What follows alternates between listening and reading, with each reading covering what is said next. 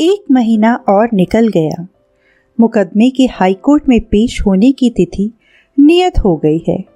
रमानाथ के स्वभाव में फिर वही पहले की सी भीरुता और खुशामद आ गई है। अफसरों के इशारे पर नाचता है। शराब की मात्रा पहले से बढ़ गई है। विलासिता ने मानो पंजे में दबा लिया है। कभी कभी उसके कमरे में एक वेश्या ज़ोहरा भी आ जाती है, जिसका गाना वह बड़े शौक से सुनता है। एक दिन उसने बड़ी हसरत के साथ ज़ोहरा से कहा, मैं डरता हूँ कहीं तुमसे प्रेम न बढ़ जाए। उसका नतीजा इसके सिवा और क्या होगा कि रो रो कर जिंदगी काटूं। तुमसे वफा की उम्मीद क्या हो सकती है। ज़ोहरा ने दिल में खुश होकर अपनी बड़ी बड़ी रत्नारी आंखों से उसकी ओर ताकती हुई बोली, हाँ साहब, हम वफा क्या जाने, आखिर वेश्या ही तो ठहरी। बेवफा वेश्या भी कहीं वफादार हो सकती है। रमानाथ ने आपत्ति करके पूछा, क्या इसमें कोई शक है। ज़ोहरा, नहीं, जरा भी नहीं। आप लोग हमारे पास मोहब्बत से लबालब भरे दिल लेकर आते हैं, पर हम उसकी जरा भी कद्र नहीं करती। यही बात है ना। रमानाथ, बेशक।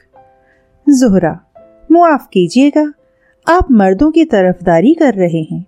हक यह है कि वहां आप लोग दिल बहलाव के लिए जाते हैं, महज गम गलत करने के लिए, महज आनंद उठाने के लिए। जब आपको वफा की तलाश ही नहीं होती तो वह मिले क्यों कर। लेकिन इतना मैं जानती हूँ कि हम में जितनी बेचारियां मर्दों की बेवफाई से निराश होकर अपना आराम चैन खो बैठती हैं, उनका पता अगर दुनिया को चले तो आंखें खुल जाएं। ये हमारी भूल है कि तमाशबीनों से वफा चाहते हैं, चील के घोंसले में मांस ढूंढते हैं। पर प्यासा आदमी अंधे कुएं की तरफ दौड़े तो मेरे ख्याल से उसका कोई कसूर नहीं। उस दिन रात को चलते वक्त ज़ोहरा ने दारोगा जी को खुशखबरी दी, आज तो हसरत खूब मजे में आए। खुदा ने चाहा तो 2-4 दिन के बाद बीवी का नाम भी ना ले। दारोगा ने खुश होकर कहा, इसीलिए तो तुम्हें बुलाया था। मजा तो जब है कि बीवी यहाँ से चली जाए, फिर हमें कोई गम ना रहेगा। मालूम होता है स्वराज वालों ने उस औरत को मिला लिया है। यह सब एक ही शैतान है। ज़ोहरा की आमदरोफ्त बढ़ने लगी, यहाँ तक कि रमानाथ खुद अपने चकमे में आ गया। उसने ज़ोहरा से प्रेम जताकर अफसरों की नज़र में अपनी साख जमानी चाही थी, पर जैसे बच्चे खेल में रो पड़ते हैं वैसे ही उसका प्रेमानिभय भी प्रेमोन्नाद बन बैठा। ज़ोहरा उसे अब वफा और मोहब्बत की देवी से मालूम होती थी। वह जालपा किसी सुंदरी ना सही, बातों में उससे कहीं चतुर, हाव भाव में कहीं कुशल, सम्मोहन कला में कहीं पटु थी। रमानाथ के हृदय में नए नए मंसूबे पैदा होने लगे। एक दिन उसने ज़ोहरा से कहा, ज़ोहरा, जुदाई का समय आ रहा है। 2-4 दिन में मुझे यहाँ से चला जाना पड़ेगा, फिर तुम्हें क्यों मेरी याद आने लगी। ज़ोहरा ने कहा, मैं तुम्हें ना जाने दूंगी। यहीं कोई अच्छी सी नौकरी कर लेना, फिर हम तुम आराम से रहेंगे। रमानाथ ने अनुरुक्त होकर कहा, दिल से कहती हो ज़ोहरा? देखो, तुम्हें मेरे सिर की कसम, दगा मत देना। ज़ोहरा, अगर यह खौफ हो तो निकाह पढ़ा लो। निकाह के नाम से चिढ़ हो तो ब्याह कर लो, पंडितों को बुलाओ। अब इसके सिवा मैं अपनी मोहब्बत का और क्या सबूत दूं। रमानाथ निष्कपट प्रेम का यह परिचय पाकर विहल हो उठा। ज़ोहरा के मुंह से निकलकर इन शब्दों की सम्मोहक शक्ति कितनी बढ़ गई थी। यह कामिनी जिस पर बड़े बड़े रईस फिदा हैं, मेरे लिए इतना बड़ा त्याग करने को तैयार है। जिस खान में औरों को बालू ही मिलता है, उसमें जिसे सोने के डले मिल जाएं, क्या वह परम भाग्यशाली नहीं है। रमानाथ के मन में कई दिनों तक संग्राम होता रहा। जालपा के साथ उसका जीवन कितना नीरस, कितना कठिन हो जाएगा। वह पग पग पर अपना धर्म और सत्य लेकर खड़ी हो जाएगी और उसका जीवन एक दीर्घ तपस्या, एक स्थायी साधना बनकर रह जाएगा।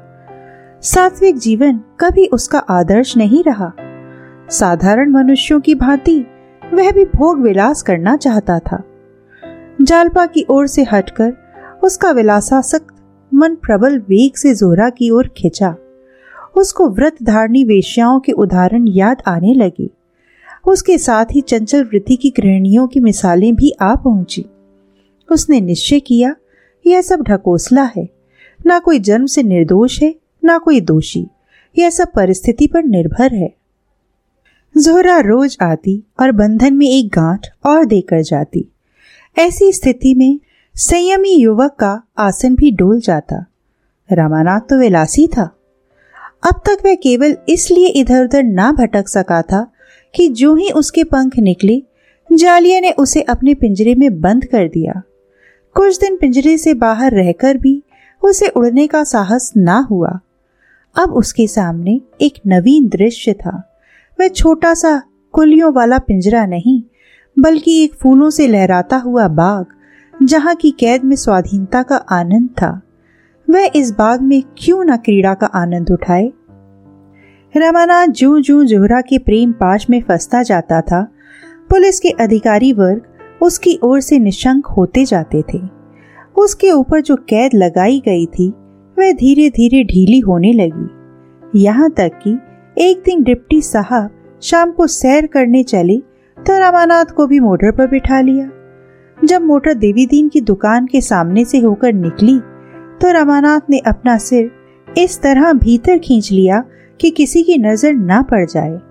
उसके मन में बड़ी उत्सुकता हुई कि जालपा है या चली गई, लेकिन वह अपना सिर बाहर ना निकाल सका।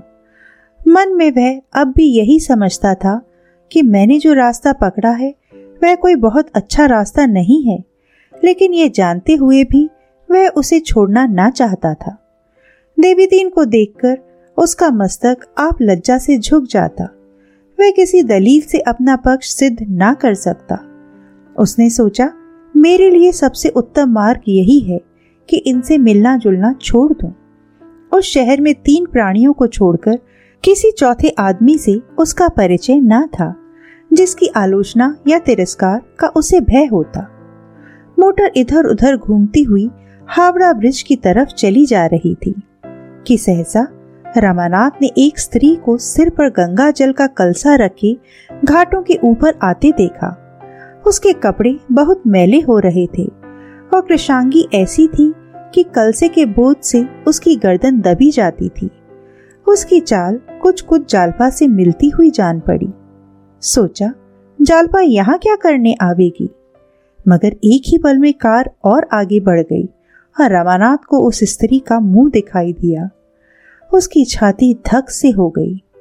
यह जालपा ही थी। उसने खिड़की के बगल में सिर छिपाकर गौर से देखा। बेशक जालपा थी, पर कितनी दुर्बल, मानो कोई वृद्धा अनाथा हो। ना वह कांति थी, ना वह लावण्य, ना वह चंचलता, ना वह गर्व। रामानाथ हृदयहीन ना था। उसकी आंखें सजल हो गईं। जालपा इस दशा में और मेरे जीते जी, अवश्य देवीदीन ने उसे निकाल दिया होगा और वह टहलनी बनकर अपना निर्वाह कर रही होगी। नहीं, देवीदीन इतना बेमुरव्वत नहीं है। जालपा ने खुद उसके आश्रय में रहना स्वीकार ना किया होगा। माननी तो है ही, कैसे मालूम हो क्या बात है। मोटर दूर निकल आई थी। रामानाथ की सारी चंचलता, सारी भोग लिप्सा गायब हो गई थी। मलिन वसना दुखनी जालपा की वह मूर्ति आंखों के सामने खड़ी थी। किससे कहे, क्या कहे, या कौन अपना है। जालपा का नाम जबान पर आ जाए तो सब के सब चौंक पड़े और फिर घर से निकलना बंद कर दें। ओह, जालपा के मुख पर शोक की कितनी गहरी छाया थी, आंखों में कितनी निराशा। आह, उन सिमटी हुई आंखों में जले हुए हृदय से निकलने वाली कितनी आहें सिर पीटती हुई मालूम होती थीं। मानो उन पर हंसी कभी आई ही नहीं, मानो वह कली बिना खिले ही मुरझा गई। कुछ देर के बाद जोहरा आई, इठलाती, मुस्कुराती, लचकती, पर रामानाथ आज उससे भी फटा फटा रहा। जोहरा ने पूछा, आज किसी की याद आ रही है क्या? यह कहते हुए उसने अपनी गोल नर मक्खन सी बाह उसकी गर्दन में डालकर उसे अपनी ओर खींचा। रमानाथ ने अपनी तरफ जरा भी जोर ना किया, उसके हृदय पर अपना मस्तक रख दिया, मानो अब यही उसका आश्रय है। जोहरा ने कोमलता में डूबे हुए स्वर से पूछा, सच बताओ, आज इतने उदास क्यों हो? क्या मुझसे किसी बात पर नाराज हो? रमानाथ ने आवेश से कांपते हुए स्वर में कहा, नहीं जोहरा, तुमने मुझ अभागी पर जितनी दया की है उसके लिए मैं हमेशा तुम्हारा एहसानमंद रहूंगा। तुमने उस वक्त मुझे संभाला जब मेरे जीवन की टूटी हुई किश्ती गोते खा रही थी। वे दिन मेरी जिंदगी के सबसे मुबारक दिन हैं और उनकी स्मृति को मैं अपने दिल में बराबर पूजता रहूंगा। मगर अभागों को मुसीबत बार बार अपनी तरफ खींचती है। प्रेम का बंधन भी उन्हें इस तरफ खींच जाने से नहीं रोक सकता। मैंने जालपा को जिस सूरत में देखा है वह मेरे दिल को भालों की तरह छेद रहा है। वह आज फटे मैले कपड़े पहने सिर पर गंगा जल का कलसा लिए चली जा रही थी। उसे इस हालत में देखकर मेरा दिल टुकड़े टुकड़े हो गया। मुझे अपनी जिंदगी में कभी इतना रंज ना हुआ था। जोहरा, कुछ नहीं कह सकता उस पर क्या बीत रही है। जोहरा ने पूछा, वह तो उस बुढ़े मालदार खटिक के घर पर थी? रमानाथ, हाँ थी तो, पर नहीं कह सकता क्यों वहां से चली गई। इंस्पेक्टर साहब मेरे साथ थे, उनके सामने मैं उससे कुछ पूछ तक ना सका। मैं जानता हूं वह मुझे देखकर मुंह फेर लेती और शायद मुझे जलील समझती, मगर कम से कम मुझे इतना तो मालूम हो जाता कि वह इस वक्त इस दशा में क्यों है। जोहरा, तुम मुझे चाहे दिल में जो कुछ समझ रही हो, लेकिन मैं इस ख्याल में मगन हूं कि तुम्हें मुझसे प्रेम है और प्रेम करने वालों से हम कम से कम हमदर्दी की आशा करते हैं। यहाँ एक भी ऐसा आदमी नहीं जिससे मैं अपने दिल का कुछ हाल कह सकूं। तुम भी मुझे रास्ते पर लाने के लिए ही भेजी गई थी, मगर तुम्हें मुझ पर दया आई। शायद तुमने गिरे हुए आदमी पर ठोकर मारना मुनासिब ना समझा। अगर आज हम और तुम किसी वजह से रूठ जाएं, तो क्या कल तुम मुसीबत में देखकर मेरे साथ जरा भी ज्यादा सुलूक ना करोगी जो आदमी कुत्ते के साथ करता है? मुझे तो ऐसी आशा नहीं। जहां एक बार प्रेम ने वास किया हो वहां उदासीनता और विराग चाहे पैदा हो जाए, हिंसा का भाव नहीं पैदा हो सकता। क्या तुम मेरे साथ जरा भी हमदर्दी ना करोगी जोहरा? तुम अगर चाहो तो जालपा का पूरा पता लगा सकती हो। वह कहाँ है, क्या करती है, मेरी तरफ से उसके दिल में क्या ख्याल है, घर क्यों नहीं जाती, यहाँ कब तक रहना चाहती है। अगर तुम किसी तरह जालपा को प्रयाग जाने पर राजी कर सको जोहरा, तो मैं उम्र भर तुम्हारी गुलामी करूंगा। इस हालत में मैं उसे नहीं देख सकता। शायद आज ही रात को मैं यहाँ से भाग जाऊं। मुझ पर क्या गुजरेगी इसका मुझे जरा भी भय नहीं है। मैं बहादुर नहीं हूँ, बहुत ही कमजोर आदमी हूँ। हमेशा खतरे के सामने मेरा हौसला पस्त हो जाता है, लेकिन मेरी बेगैरती भी यह चोट नहीं सह सकती। जोहरा वेश्या थी, उसको अच्छे बुरे सभी तरह के आदमियों में साबका पड़ चुका था। उसकी आंखों में आदमियों की परख थी। उसको इस परदेशी युवक में और अन्य व्यक्तियों में एक बड़ा फर्क दिखाई देता था। पहले वह यहाँ भी पैसे की गुलाम बनकर आई थी, लेकिन 2-4 दिन के बाद ही उसका मन रमानाथ की ओर आकर्षित होने लगा। प्रौढ़ा स्त्रियां अनुराग की अवहेलना नहीं कर सकती। रमानाथ में और सब दोष हों, पर अनुराग था। इस जीवन में जोहरा को यह पहला आदमी ऐसा मिला था जिसने उसके सामने अपना हृदय खोलकर रख दिया, जिसने उससे कोई पर्दा ना रखा। ऐसे अनुराग रत्न को वह खोना ना चाहती थी। उसकी बात सुनकर उसे जरा भी ईर्ष्या ना हुई, बल्कि उसके मन में एक स्वार्थ में सहानुभूति उत्पन्न हुई।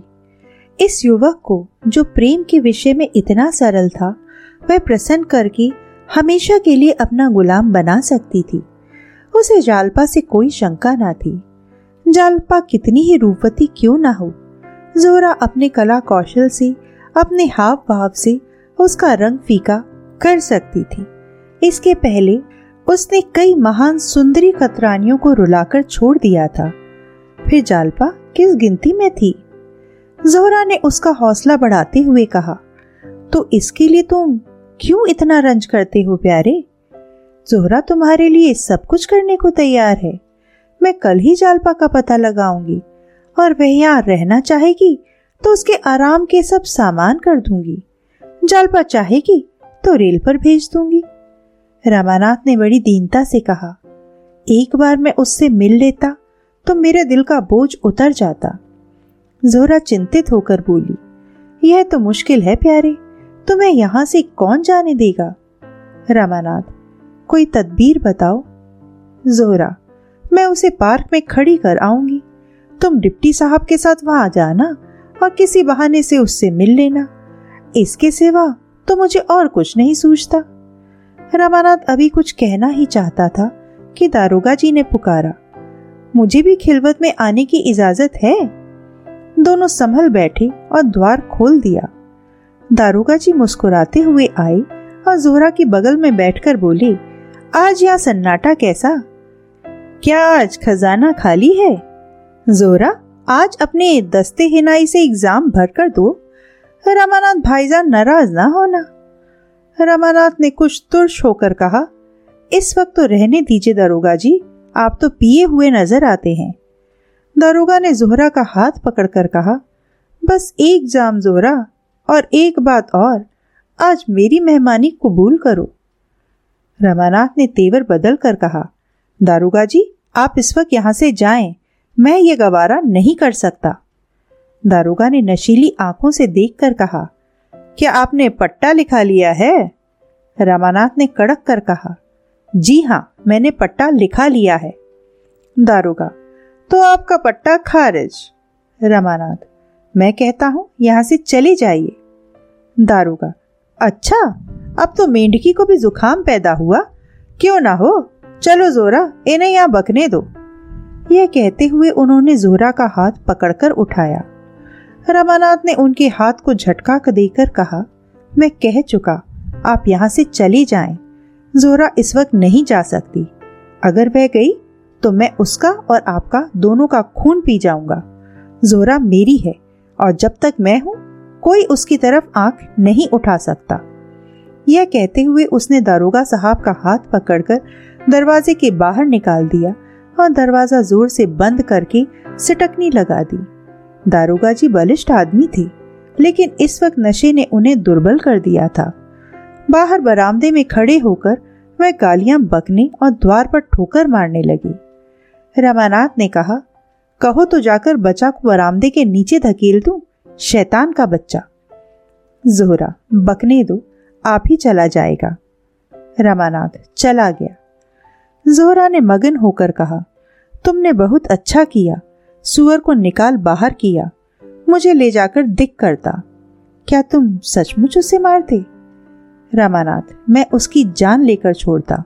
मैं उस वक्त अपने आपे में ना था, ना जाने मुझ में उस वक्त कहां से इतनी ताकत आ गई थी। ज़ोहरा, और जो वह कल से मुझे ना आने दे तो? रामानाथ, कौन? अगर इस बीच में उसने जरा भी भांजी मारी तो गोली मार दूंगा। वह देखो, ताक पर पिस्तौल रखा हुआ है।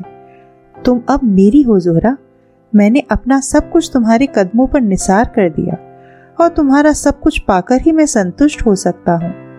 तुम मेरी हो, मैं तुम्हारा हूँ। किसी तीसरी औरत या मर्द को हमारे बीच में आने का मजाज नहीं है जब तक मैं मर ना जाऊं। ज़ोहरा की आंखें चमक रही थीं।